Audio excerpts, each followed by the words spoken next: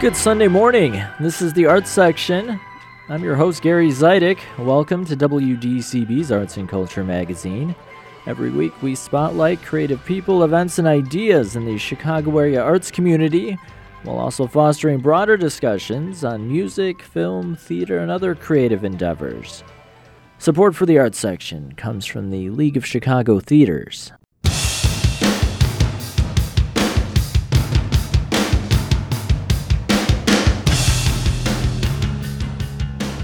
Happy Memorial Day weekend. On today's program, I'll take you with me to the North Shore for my visit to the Chicago Botanic Garden, which just unveiled a summer-long project celebrating its milestone 50th anniversary. Theater critic Kerry Reid will join me to discuss the world premiere musical, Somewhere Over the Border. Later in the show, local filmmaker Michael Glover Smith and actor Elizabeth Stam will join me in studio to talk about their new Rogers Park set independent movie, Relative. And we'll hear from the editor of a gorgeous travel food book that will get you excited about traveling again. That's all coming up. Thanks for making time for Arts and Culture this morning.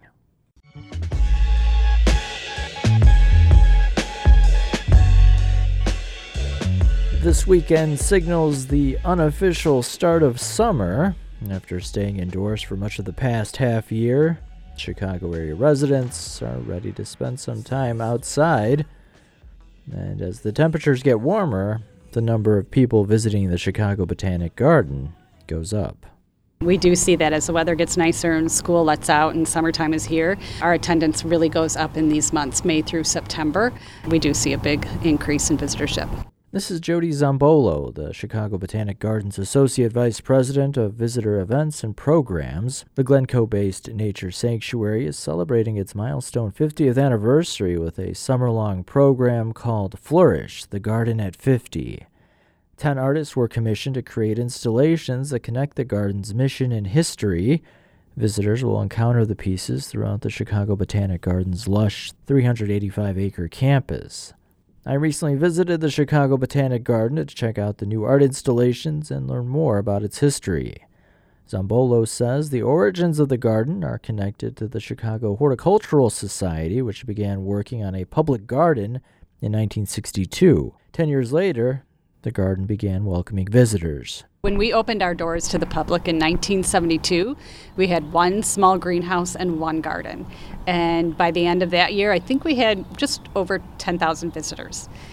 Now, forward 50 years, and we have 28 display gardens, 4 natural areas, a plant science center, a learning campus, and 16 community gardens and farms in Chicago and in Lake County. And last year, we had 1.1 million visitors. So you can see the tremendous growth that has happened in just 50 years. Right. Do we know anything about why the Glencoe area was selected as far as where this ended up? So we actually sit on land that is owned by the Forest Preserve District of Cook County. And we manage that land as the Chicago Horticultural Society. So the land already existed, and then they got together with the Chicago Horticultural Society to decide what to do with it, and that's when the Chicago Botanic Garden was dreamed up. Looking back, a lot has changed over the past 5 decades. The past 2 years have likely been the strangest of the last 50. Zambolo says the pandemic presented some challenges, though there was a silver lining. Right when we closed down for COVID, we did close down for a couple of months, but then realizing once, everything was coming out about COVID and what was happening, being an outdoor museum, we knew that we could open our doors back up for people to walk around in the garden safely, and we followed all the guidelines. And so that really saved us. That was great and people were looking for that. People were looking to get out of their homes or wherever and to walk around and enjoy nature. And it's such a respite, so many people found it very healing to come here over the past couple of years. And we've been lucky that way. And we did have outdoor events too that we were able to hold, again, because they were outdoors. So that really helped sustain the garden through those hard times. Yeah, I can only imagine having this giant outdoor space. I mean, are you able to say, did you see an increase in visitors? So we didn't see an increase in visitors only because when following the guidelines at certain times, we really had to cut back on how many people we allowed into the garden. Because, there were days on a Sunday, in the summertime, you could get up to 10,000 people. Well, at that time, back in 2020 and 2021, that wasn't really what you wanted to do, right? You wanted people to feel comfortable. So we instituted a plan where you had to pre-register online to come to the garden. So you pick a time slot, and that way we were sure that people were coming at different times and it was a comfortable area for them. So obviously 50 years is a milestone anniversary. I'm sure a lot of thought went into how do you commemorate this. Did the plans change at all because of the pandemic, or would it have been the same regardless? No, our plans didn't change because we knew we wanted to do something outdoors, and the majority of it to be outdoors. And we knew that we wanted something with art and nature because the two really do connect, in different ways for people. And so we have in the past had one artist on site with many of his or her installations. But we wanted to represent a lot of different artists. So this is the first time we've done something like that. So we have 10 artists, visual artists, and then we have a poet that we worked with. So that's how we came up with this idea, and just to spread them throughout the grounds and have people wander around and come up upon them, when they do at a leisurely pace, and just really enjoy it. Some of them are interactive, so they'll be great for families to come, and the kids like to run around by a certain piece, and others are there to contemplate. The visitor really thinks about it. But we did ask all the artists to be inspired by what is here and to be inspired by nature and what was happening in the world. We just wanted the artists to be inspired by our grounds, by nature. By the 50th, too, we asked, for pieces to be also maybe include celebrating and joyous. And so there is an artist who really took that to heart, and they built a oversized picnic table and with a big birthday cake in the middle. So, it just, the range is really big. You have things that are actually constructed out of natural materials, but then you have ones that are not, but they really represent maybe a garden item or inspired by the garden or something like that. So that's what we loved about it, is that everything is so different, and you're not going to come upon the same thing twice and feel the same about it. So I'll just pick out a couple, not that we're showing any favoritism, but just one that caught my eye is it's sitting in this body of water. It's by Chicago artist Edra Soto. That is called House Island. And for people who are familiar with her work, I think they would look at that and say, oh, that looks like an Edra piece to me. But she did make it specifically for the garden. And she took one of our challenges, which was for one of the artists to build something that would be in our lake system, which we have never done before. So she did that and did it tremendously. And it's a beautiful piece, and again, it's called House Island, and we also she has a tree in the middle of it that is referred to as the heart of the house. And if you were to look online or come here and read her statement, you would understand where that all came from for her. And then the other one, right if you come in through the main visitor center entrance, if you look up, there's a bunch of hanging dried flora. Is that how you would describe it? Yes, exactly. They're preserved and dried flowers. So last year at about this time, we had some of our volunteers, really itching to get out into the garden and do something. So we knew that this artist was going to be doing a piece for us. Her name is Rebecca Louise Law, and she's from Cambridge, UK. And so the volunteers went around in our garden here at the Chicago Botanic Garden and cut blooms. And then they took them down to the south end to a pole barn and dried them. So when she came here in April, they then came back and helped her wrap these dried flower heads onto copper wire. And then she got on a lift and hung all of them from the ceiling in the visitor center. It is just tremendous. Mm-hmm. Visitors will also be able to learn about the history of the Chicago Botanic Garden. There's a detailed timeline on display adjacent to a new mural that's one of the indoor installations. That exhibition is specifically for our 50th, and so we wanted to do kind of interpret what the history of the garden is, but not in a dry timeline way. So we added fun to it. So you can learn about the past, present, and future of the garden through staff stories. There's videos, there's stories hung up on the wall with photos, and it just talks about the garden from 1972 up until today. And then we also asked muralist Sam Kirk from Chicago to help us with that. So she did this amazing mural that you'll see. Bright, colorful, engaging, diverse, and her statement talks about how she has seen children maybe at the Chicago Botanic Garden or even at our urban agriculture programs, and how she was just so drawn to that, and she's interpreted that all in her mural. Have you heard from longtime members or longtime visitors that maybe have visited since the garden opened? We have. I know we're going to be doing special events for members, but also a special event for our really longtime members, maybe those who have been with us at least 50 years, which we do have. They are still here. We have one of the largest membership bases in all of the gardens nationwide. So we are very well supported by those members who love this place. We're also thinking of doing, member stories through our website, if people have special things. And then we have part of that exhibition in the greenhouse galleries of the past, present, and future. There is a place where any visitor can come and sit down and talk about their memories of the garden.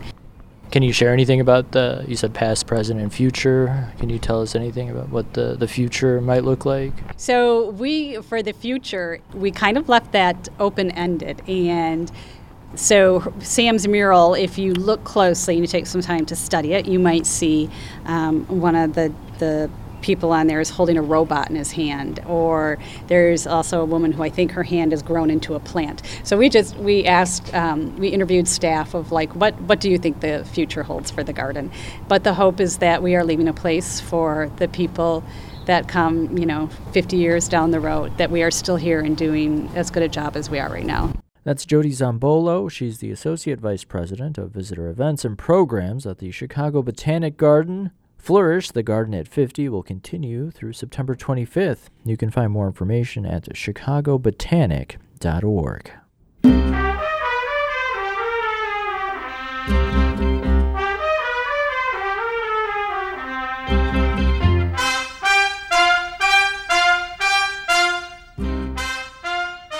And you are listening to the Arts Section. My name is Gary Zidek. I'm joined now by theater critic Kerry Reid. Good morning. Good morning, Gary. How are you? I'm well. Your fellow dueler, I think, is a little under the weather today, so... He's in an undisclosed location. So. He'll be back next week. Jonathan of Arbonneau will be back next week. But the show must go on, of course, and we're going to talk about a new production. Elements of The Wizard of Oz can be seen in Teatro Vista's world premiere, Somewhere Over the Border. Instead of Dorothy trying to get back home, a young woman named Rena is trying to make the dangerous trek from El Salvador to the United States. The musical is actually based on the real-life story of playwright Brian Quijada's mother coming to America in the late 70s. We'll get into Somewhere Over the Border, but just for some background, this isn't the first time Quijada and Teatro Vista have teamed up, right? No, this is not. About 6 years ago, I saw Brian Quijada's solo/musical show called Where Did We Sit on the Bus? The title for that show comes from him coming home, and he is a child of Salvadoran immigrants, as you mentioned. He grew up in the Chicago suburbs, so I think he's mostly in New York now. But he comes home from school in Chicago. They had told him in third grade the story of Rosa Parks, and he had asked his teacher, well, where did people like me sit on the bus? And his teacher's response was, well, they weren't around, which was, of course, less than satisfactory. So that set him on a whole journey, to find out more about his parents' lives, about the history of Latino people in America. So in that sense, a little not totally dissimilar from earlier works by John Leguizamo, who did Latin history for morons and has been also been seen for many, many years in Chicago.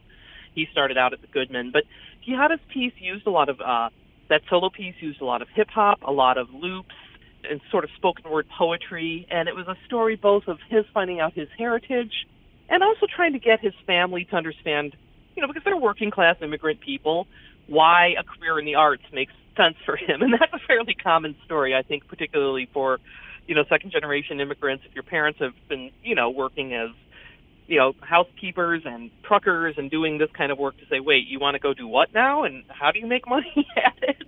Right. Somewhere Over the Border is such, in a way, an extension of that, but I think it's also just a really beautiful reimagining of a lot of different tropes. Gary, you mentioned The Wizard of Oz, and certainly Raina, the young woman who makes this journey, comes across three friends who have great parallels with the friends of Dorothy in that movie. But I think it's also just a celebration of and an examination of what it takes to make that decision, how hard it can be to leave family behind, the actual physical struggles and dangers and fears in the moment of making that border crossing, and then coming here and realizing, well, the streets it's not a yellow brick road, they're not paved with gold. It's going to take an awful lot of work, to even just find a footing here. So it's also, I think, a great step forward for Teatro Vista. This is their first live performance since the shutdown, the first live show they've done under the new co-artistic leadership of Reina Diaz and Wendy Mateo, and I think it's one of the biggest budget shows that they've done.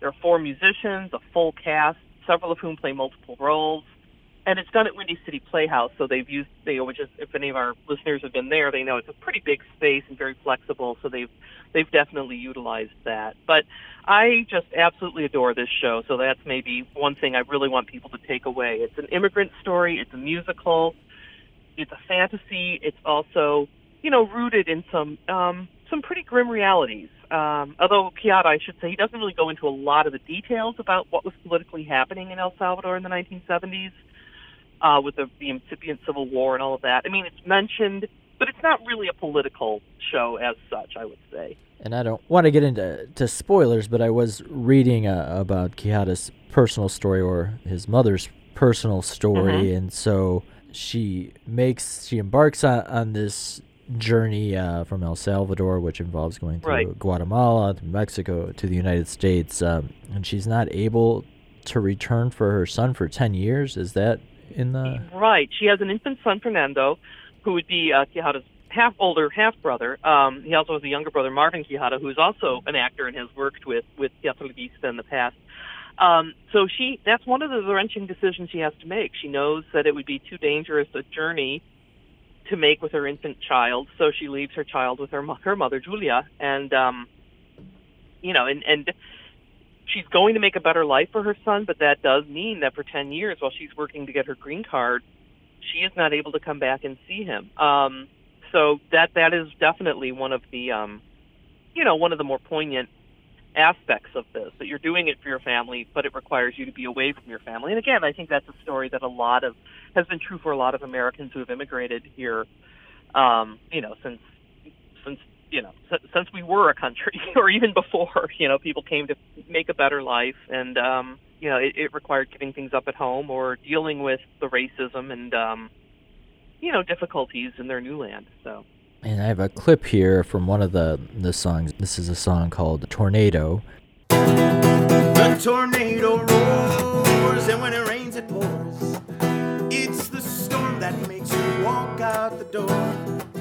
Happened so quick, happened so fast. Ooh, life can take off in a blast, leaving the old, a quick memory of the past. No moment to think about which memories will last. No moment to think about which memories will last.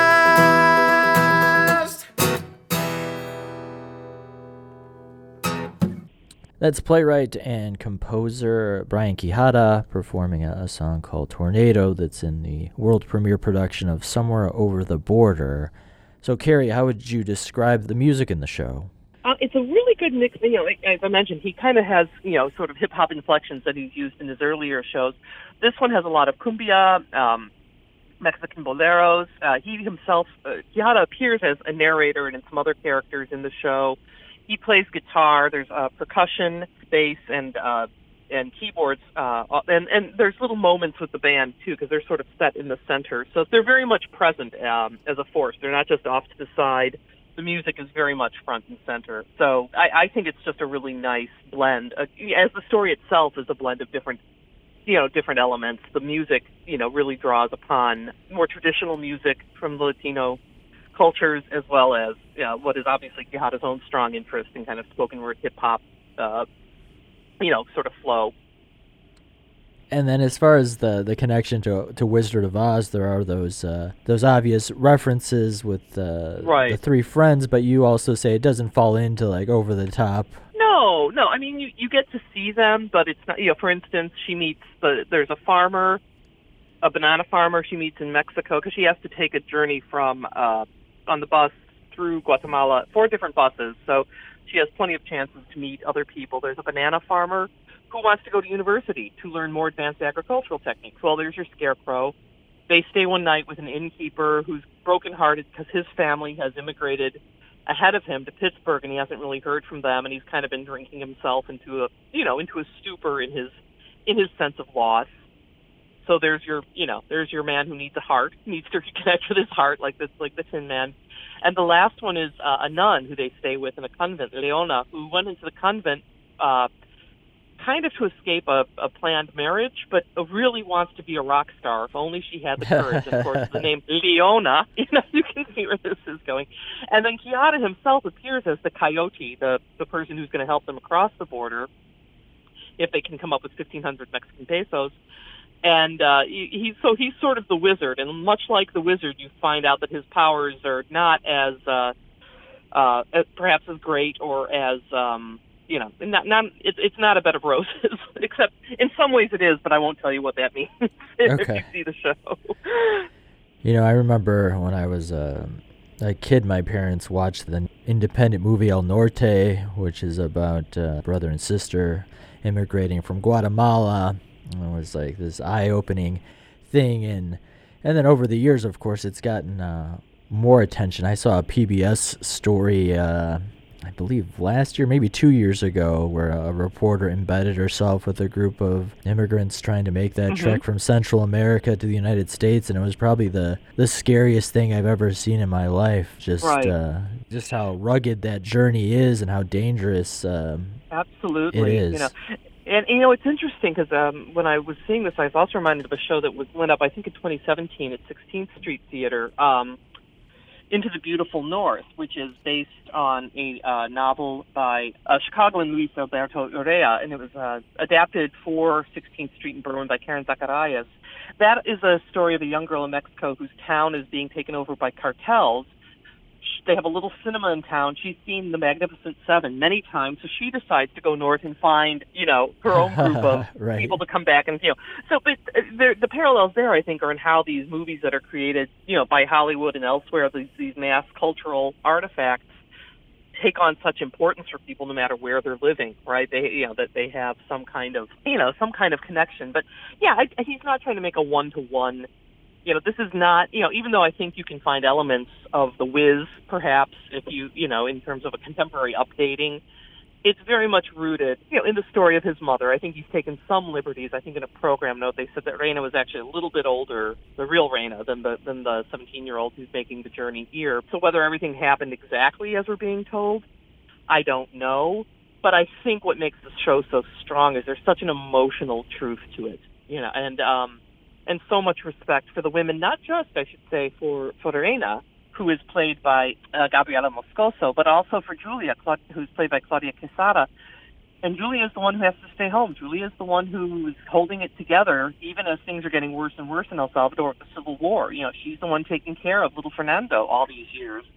Not really sure. She's getting letters and that sort of thing, and also, this is her only daughter. So there's that loss, too, that for 10 years she has not had her only daughter at home with her. So I think it's really a celebration of particularly the women. And early on, Quijada talks about the fact that, the father of his, neither the father of his mother nor of his half-brother were really a part of this. I think he has a line about father figures don't really figure into this story.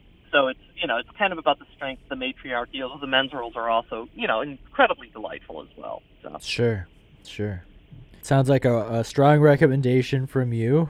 Absolutely. Yeah, I think that if you have, and I think it's appropriate for younger audiences, not super young, but there's nothing, too explicit or adult, let's say. So I think if you have, preteens or, people who are, in your family who are interested in knowing more, about some of the issues around immigration, or just are fans of The Wizard of Oz and would love to see a really imaginative, use of that story to tell, a very vivid story about one family's path to the United States, then I think Somewhere Over the Border is an absolutely wonderful choice. And again, I just think it's a great welcome back for Teatro Vista, which has been around for over 30 years, doing stories from the Latino diaspora. Teatro Vista's world premiere musical Somewhere Over the Border is running through June 12th at Windy City Playhouse. Carrie, thanks so much. Oh, you're welcome, Gary. And a quick preview for next week. You'll be back. Hopefully Jonathan will, and we'll be doing a summer theater preview. See you next week.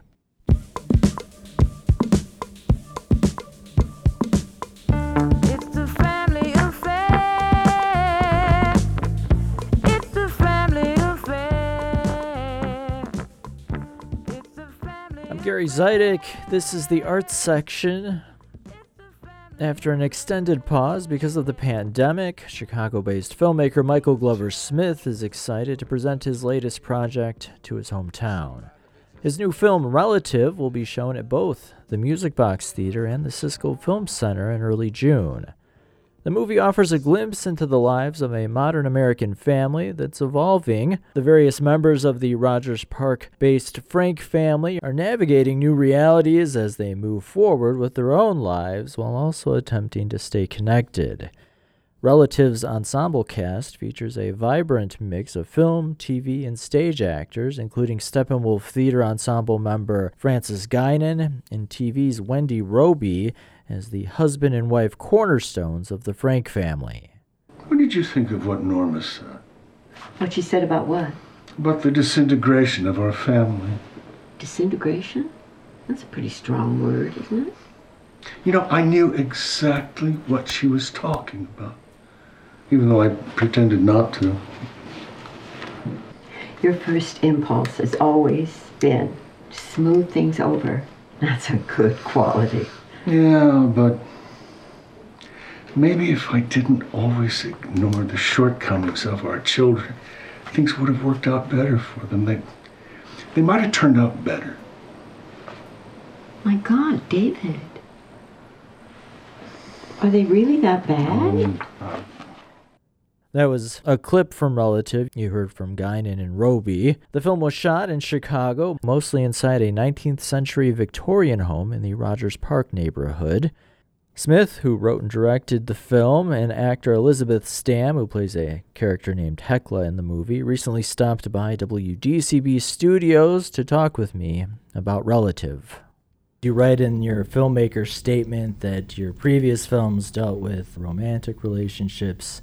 In Relative, you're more interested in exploring parent-child and sibling relationships. Did something spark that, or something inspiring shift? Yeah, I think it kind of stemmed from a desire to create a film about the human experience that would be intensely relatable. I wanted to make a film that anyone could relate to. So I thought that taking the subject of family on would be a good way to do that. And specifically, I hit upon the idea of a scenario where the youngest member of a family is graduating from college. And so I thought that would be, kind of a particularly rich scenario that would allow us to explore a whole, host of issues that would be relatable, such as, marriage and divorce and retirement and having an empty nest and so on and so forth. So I think I've had you on to talk about each of your films over the years, starting with Cool Apocalypse all the way back in 2015, your first full-length feature. So I've watched, your evolution over the years, and this is new material. So were there changes in your life, in your personal life, that got you thinking about these new ideas? I come from a fairly large family. So, of course, I was thinking about my own family. I have an older brother and a younger brother, and we're all fairly close in age. And we're also scattered throughout the United States. So I typically only see the members of my immediate family once a year. And so I was just thinking about those emotions that I feel when I reunite with them, and also when I have to say goodbye to them. And that was a big inspiration for the kind of 3-day family reunion that you see in Relative. I don't want to focus on it too much, but I feel like the pandemic looms over everything. So I'm just curious how it affected production of this. I mean, it was hard for everybody. So, but it was really, this film almost didn't happen because we were ready to go. Not only did we have a script in early 2020, we also had fully cast the film. I had hired all the crew. We'd found all of the locations. And then we had to postpone for 13 months. We were originally supposed to shoot in May of 2020, and we ended up shooting last June. And during that time, some people left the project because they got other jobs and weren't able to do it. We lost some locations. And also, I was continually revising the script during that time period because I had a lot of time on my hands, and the script actually got shorter over that time span. And in my opinion, it got a lot tighter as well. So in a way, it turned out to be a blessing in disguise. So when you say it almost didn't happen, were there periods where were you thinking like, things aren't changing? There was a period just a few months before we were scheduled to start where both my lead producer, Aaron Wertheimer, and I thought we were going to have to, postpone it for another year. And I kind of realized if we don't do it now, we're going to have to recast the whole thing because the actors are going to be too old. Elizabeth Stam cannot play a 21-year-old forever. Yeah, started the pandemic young, came out of it not as young. So one thing I know when I sit down to watch a Michael Glover Smith film is I'm going to get these fully drawn out characters that feel like people I've met. And so I've asked you this before, but I'm just curious because here we have the Frank family, which includes 2 parents, 4 adult children, their respective partners, and some kids. It's this nice sized ensemble. So what is your process when you're creating characters? How do you start? Well, this was somewhat of a new experience for me because, as you said a few minutes ago, most of my films previously were about romantic relationships among people who are fairly young. But here I started with the parents. I started with, the oldest characters. And then it sort of, in constructing the family, it became a question of who are their children? Which of their kids adopted their parents' traits and, which of their kids rebelled against the parents, and so on and so forth. So, yeah, I spent a lot of time creating the characters before I ever really started writing the script because, as you know, for me, character is everything. I don't really care about plot. I just want to observe people that I find interesting. You spend all this energy creating these real characters, and then casting becomes that much more important. Do you have a specific idea for? I know you have a casting director, but how big of a role do you play in the final decisions? Well, I mean, I have, veto power over my wonderful casting director, Claire Cooney, who also plays the role of Yvonne, the younger daughter in the family. No, Claire is amazing. She was a part of the Chicago theater scene for years, and she was a casting director here. She worked at Theater Wit. And so she is very good at sort of funneling actors to me. We cast this we started casting it before the pandemic began, and we finished it during the pandemic. And the initial round of auditions, it was a traditional audition process. I saw a lot of videotapes, and then we had callbacks, and then we did the callbacks in person. And at that point, it sort of became about, chemistry. As soon as we cast the character of Rod, played by the great Keith Gallagher, we needed to find a Sarah, his cam girl ex who could sort of match his energy, who would have the right chemistry with him. And the same thing for Liz's character, Hecla. We actually cast her before we cast Benji. Huh. And So they had to connect with me. yeah, exactly. At that point, it's all about, who has the right romantic chemistry with Liz Stam. So let's turn to Elizabeth's initial impressions when you first saw the script. Well, Michael actually sent me the script early 2019, I believe. I love any family story. I feel like you can never, in the world, there can't be enough stories about family because they're all so different in so many ways. So reading it, I fell in love with it immediately because I always, right when I meet someone, I want to know about their childhood. I want to know about where they came from. So that definitely drew me in super quickly. But to be honest, the initial script changed. You were sending me draft 12, draft 15, draft 30, and I was like, I can't read this fast, Michael. But by the end, I fell in love in the very beginning, but by the end, I knew I had to do it. So you play this character, Hecla, who's a Chicago-based theater actor, trying to be... Is that close to who you are? Oh, yeah, absolutely. Honestly, Hecla is everything I want to be and more. I aspire to be more like her every day. Yeah. Well, let me just jump in here, Gary. I actually wrote that part for her. Oh, okay. So Liz came to the project a little bit differently. She did not come through Claire Cooney. No, yes. Liz and I met at a film festival in Florence, Alabama. Oh, wow. You ever been? Nope. Can't say that I have. It's a fun college town. It is.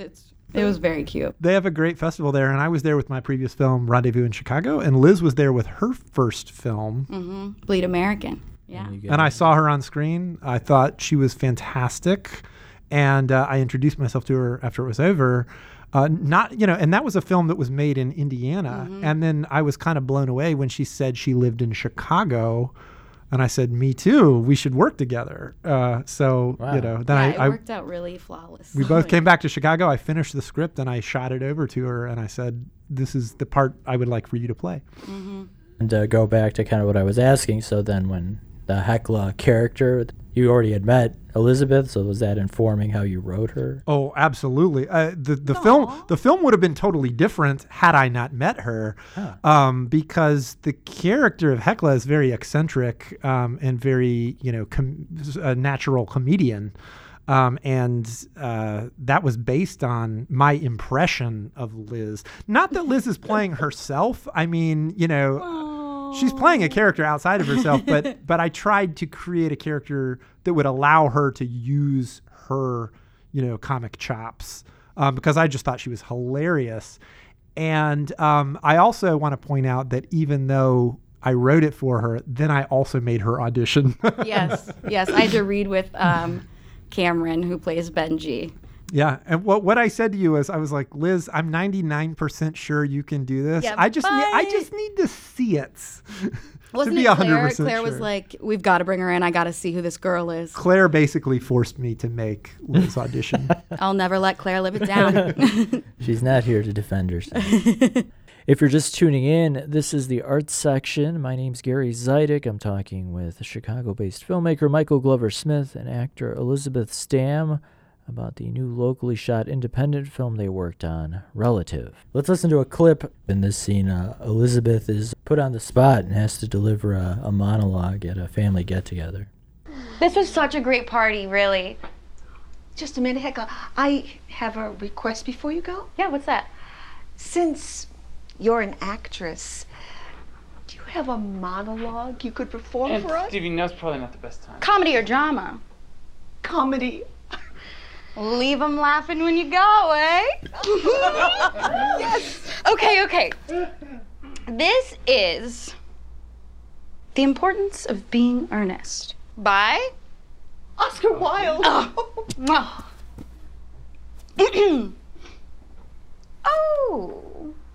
It is strange that he never mentioned to me that he had a ward.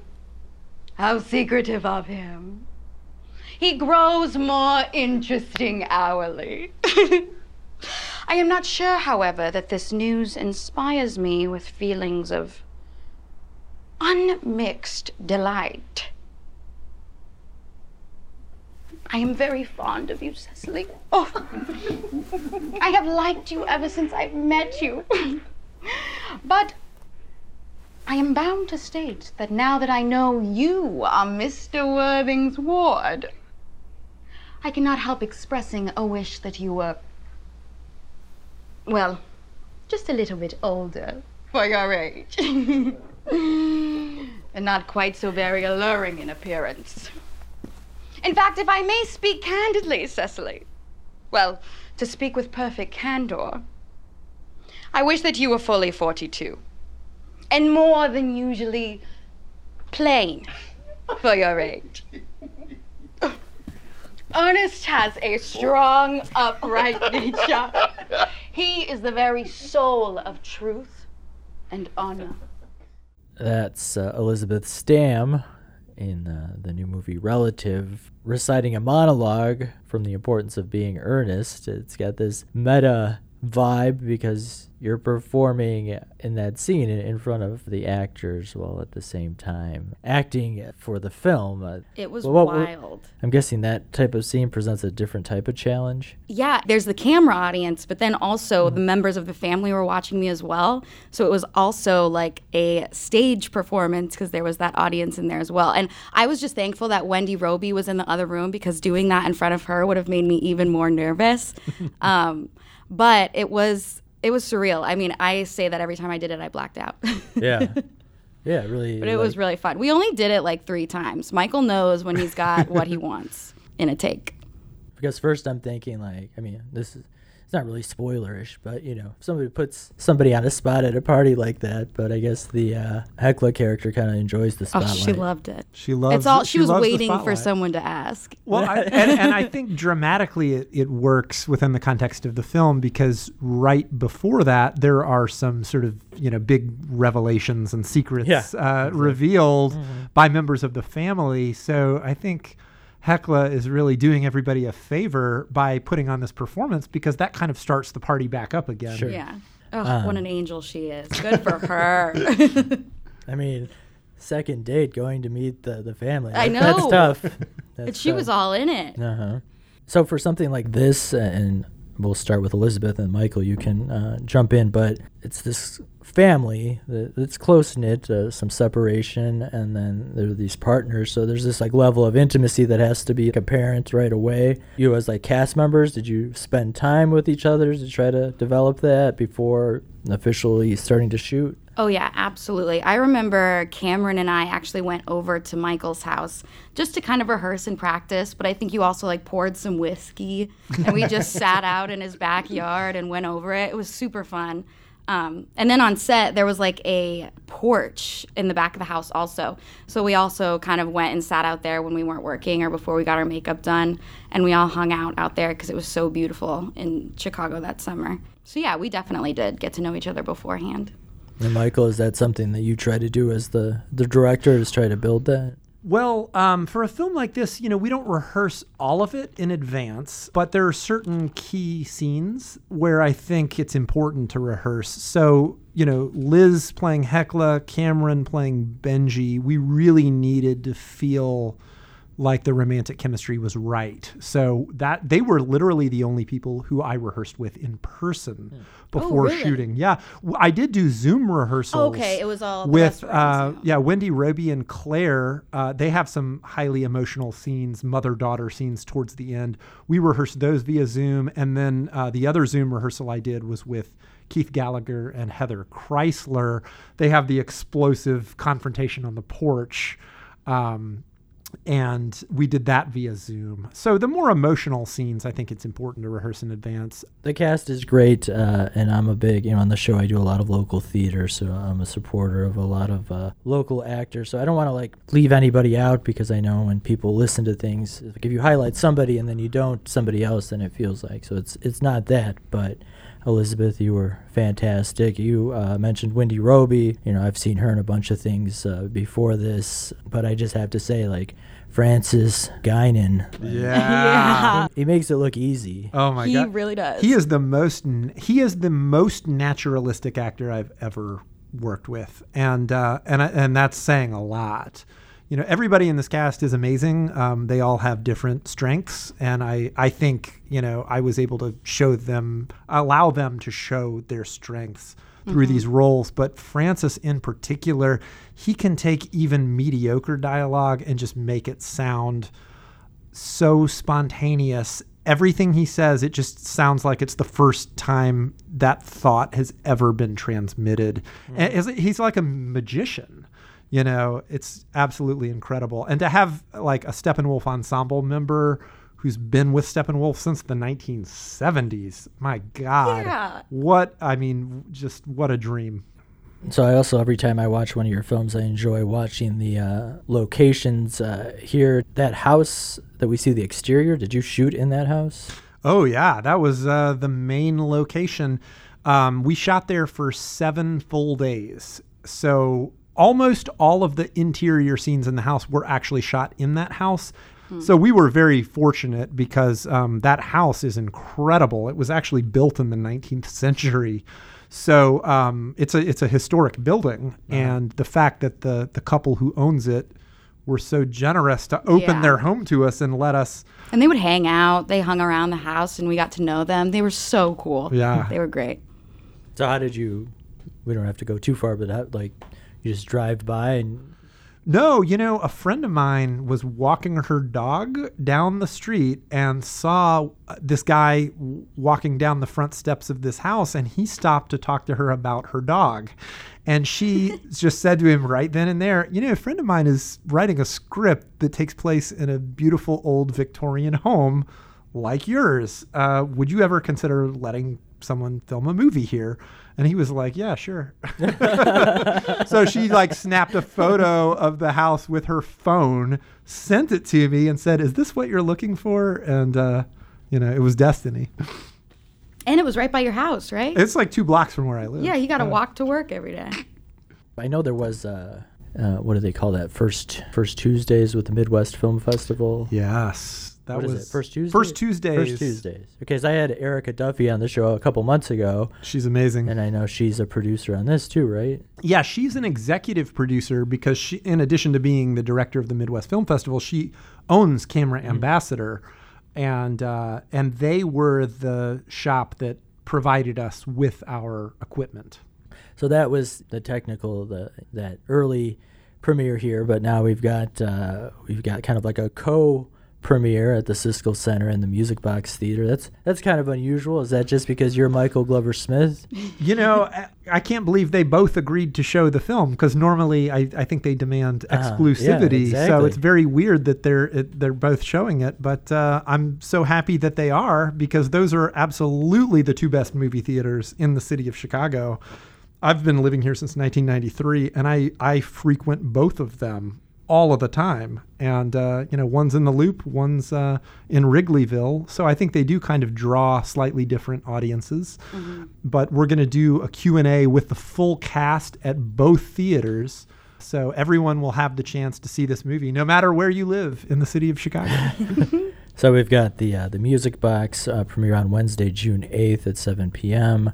People can still go see it there, and then you're going to do a full Q&A there. There will be a full Q&A at the Music Box, and there's an after party, the tickets of which have already sold out.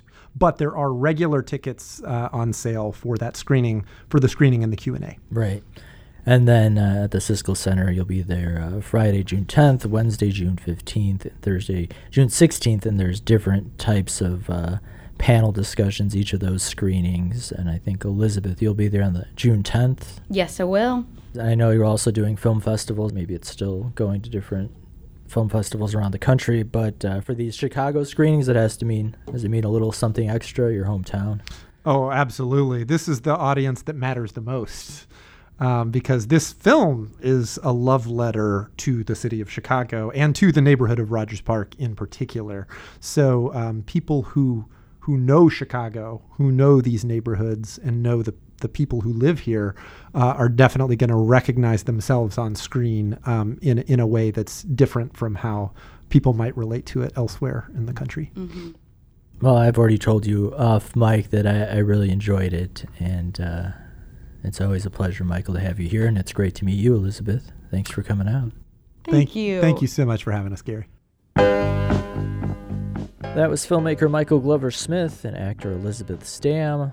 Relative will be playing at both the Music Box Theater and Cisco Film Center in early June. You can find information about showtimes at musicboxtheater.com and ciscofilmcenter.org.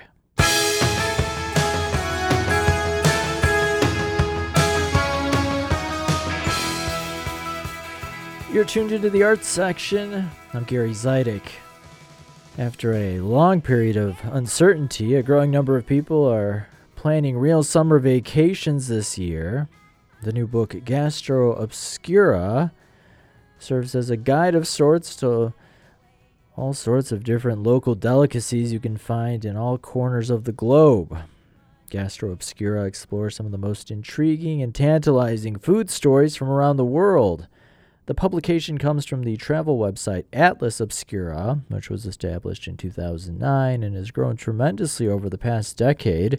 You've likely come across one of the company's Atlas Obscura travel books at your local bookshop or scrolling through Amazon. A few years ago, the organization launched a food site called Gastro Obscura, an online publication dedicated to exploring unique stories about food. And now there's a book version. The online publication of Gastro Obscura was kind of intertwined with the book from the start. We knew we were going to make a book as we started the Gastro Obscura project. Both of those things flowed out of Atlas Obscura.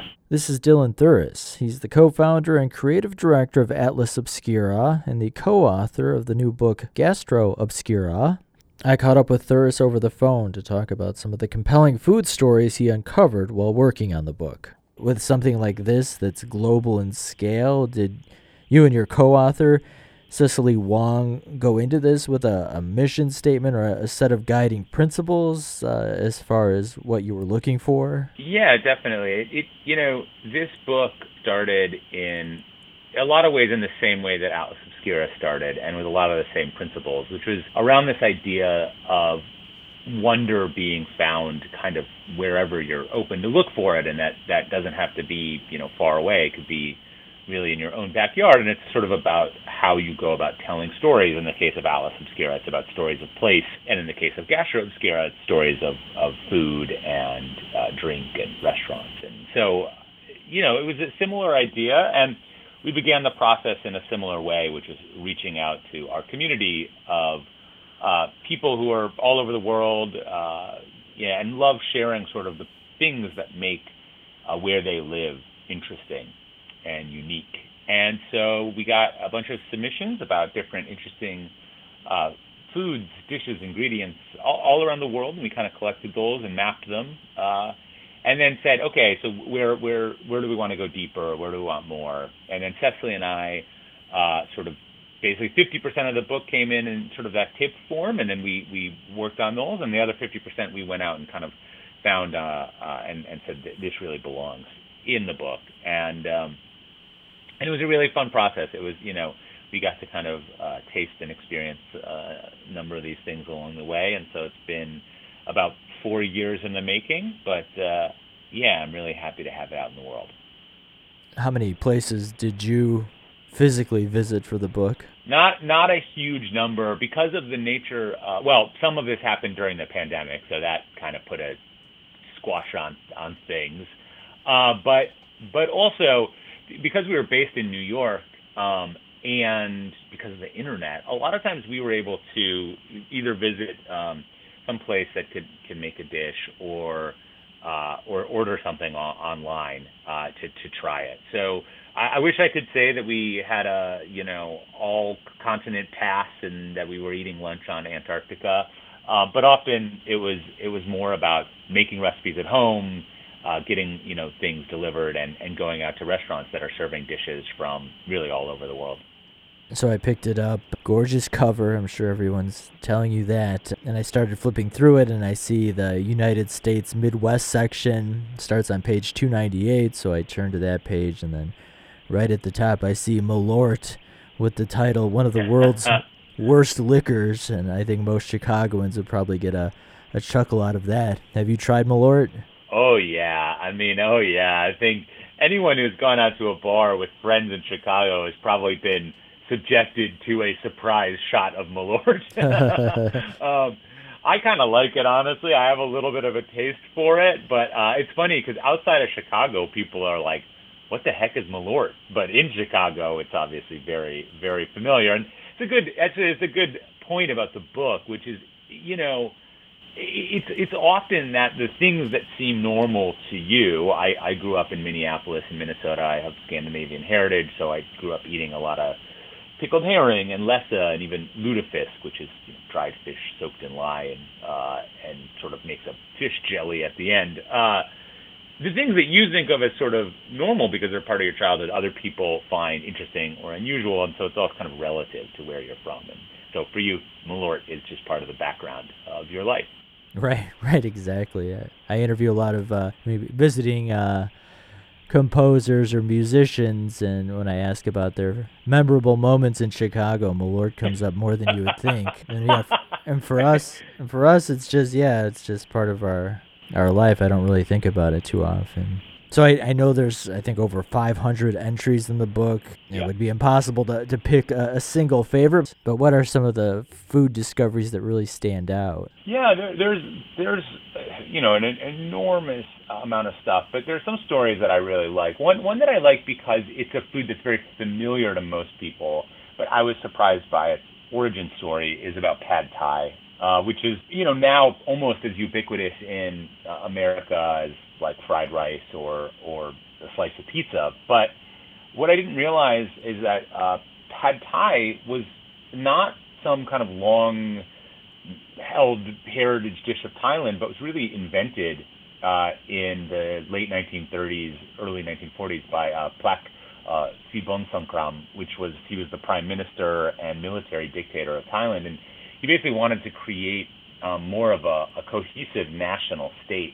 And so he came up with these 12 edicts, including around language and how people should dress. And they were pretty oppressive. I mean, they were not particularly kind to the many different ethnic populations that lived in what was then called Siam, and he renamed to Thailand. But one of the other things he did was he said, we've got a new national dish. Everyone's going to eat it. It's called pad thai. Interestingly, it's made from Chinese noodles, and it said that he's something he probably grew up eating, but he sort of just declared that it would exist and that he wanted everyone to eat noodles. There were some practical reasons for this. Rice noodles were cheaper than other options, and they added some sort of Thai ingredients, tamarind, palm sugar, chilies, but I thought it was interesting that something I was so familiar with had this kind of background. Right. You mentioned the pandemic at the beginning. We're in this weird period where travel is an option, but a lot of people are taking kind of a cautious approach and staying home, but missing travel. So this book kind of offers a gateway to some exotic places and not so exotic places just by flipping through it. Do you have hopes for how people use the book? I think there's a couple ways to use the book, but I think one of the primary ones is sort of as armchair travel. It's the kind of book that, if you it would be unusual to sit down and read it cover to cover. It's the kind of book you open up to a page and get taken to a different place, maybe to even a different time, and you learn something surprising. We have a story in the book that I love about in the hills of Turkey. There are these rhododendrons that have a neurotoxin in them called the granotoxin. And when the bees come and collect all of this and make their honey, distills it, and it becomes something called delibal or mad honey. And it's been used medicinally for thousands of years. But it's also actually, there's an incredible kind of story from history about how this honey was used as a weapon of war. Back during the Roman Empire, Pompey, the Roman emperor, was marching tons of soldiers into this region of Turkey to try and defeat this guy named King Mithridates. And Mithridates refused to submit to the empire. Well, what he did, these soldiers were marching in advance of them, he laid out all of these chunks of mad honey along the road, and the soldiers basically couldn't resist. They picked up this sweet treat, they ate it, and shortly after basically began hallucinating, maybe passing out, and in big doses it can actually be pretty poisonous. And then the army swept in and wiped them out, and it was a big sack. So I love the way that foods sort of tie us, place to place around the world and through history. It's been a really wonderful chance to kind of explore all those threads. So I think that's how people should read the book. They should use it as a chance to kind of dip in and out of the world, and you can use it if you're going to a place. It is great to check it out and say, hey, maybe there's an interesting dish in this region that I want to try. I'm going to Chicago. Somebody give me some Malort. Dylan, thanks so much for making time to talk. I love the book. Thanks so much. Thanks, Gary. It's great to talk to you. That's Dylan Thuris. He's the co-author of the new book, Gastro Obscura. It's available everywhere books are sold. And we were only able to scratch the surface on everything in the book. Here are some of my favorite entries that we weren't able to get to in the interview. In addition to the Malort piece, there's an entire section on the different foods that were introduced at the 1893 World's Fair in Chicago. Shredded wheat, Vienna beef hot dogs, and Wrigley's Juicy Fruit gum all made their debuts at the fair. Speaking of Chicago style, what country would you guess has the highest annual per capita pizza consumption of any nation on Earth? I'll give you a couple seconds to guess. Okay, ready? It's Norway. Norwegians eat an estimated 50 million pizzas a year, outpacing Italy and the U.S. Who would have guessed? One of my favorite entries highlights the Las Velas restaurant located on a small island in the middle of Lake Titicaca, Bolivia. And in order to get there, you first have to get to Lake Titicaca, which is no small feat. It's the highest elevated lake in the world. And then you have to get to this island, which is called Isla del Sol, Island of the Sun. And once you get on the island, you have to hike for 30 minutes through a forest to get to this restaurant, which is a thatched roof cottage with no electricity. But Chef Pablo and his wife will cook you a magnificent meal of trout and vegetables as you have an amazing view of the lake and mountains. I just really like reading about places like that. I think it's really cool, and there's lots of stuff just like that in the book. It's called Gastro Obscura, and you can find more information at atlasobscura.com.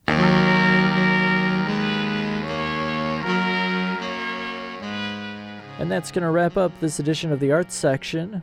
But remember, you can always find more arts and culture by visiting the program's website at theartssection.org.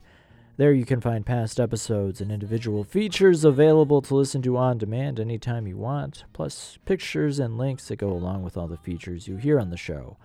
My name is Gary Zidek. I hope you'll join me again next Sunday morning at 8 a.m. right here on 90.9 and 90.7 FM for another edition of the Arts Section. Until then, I hope you have a great week. I hope you get to enjoy this Memorial Day weekend. My thoughts are with all those who served and died for this country. Happy Memorial Day. Thanks for listening.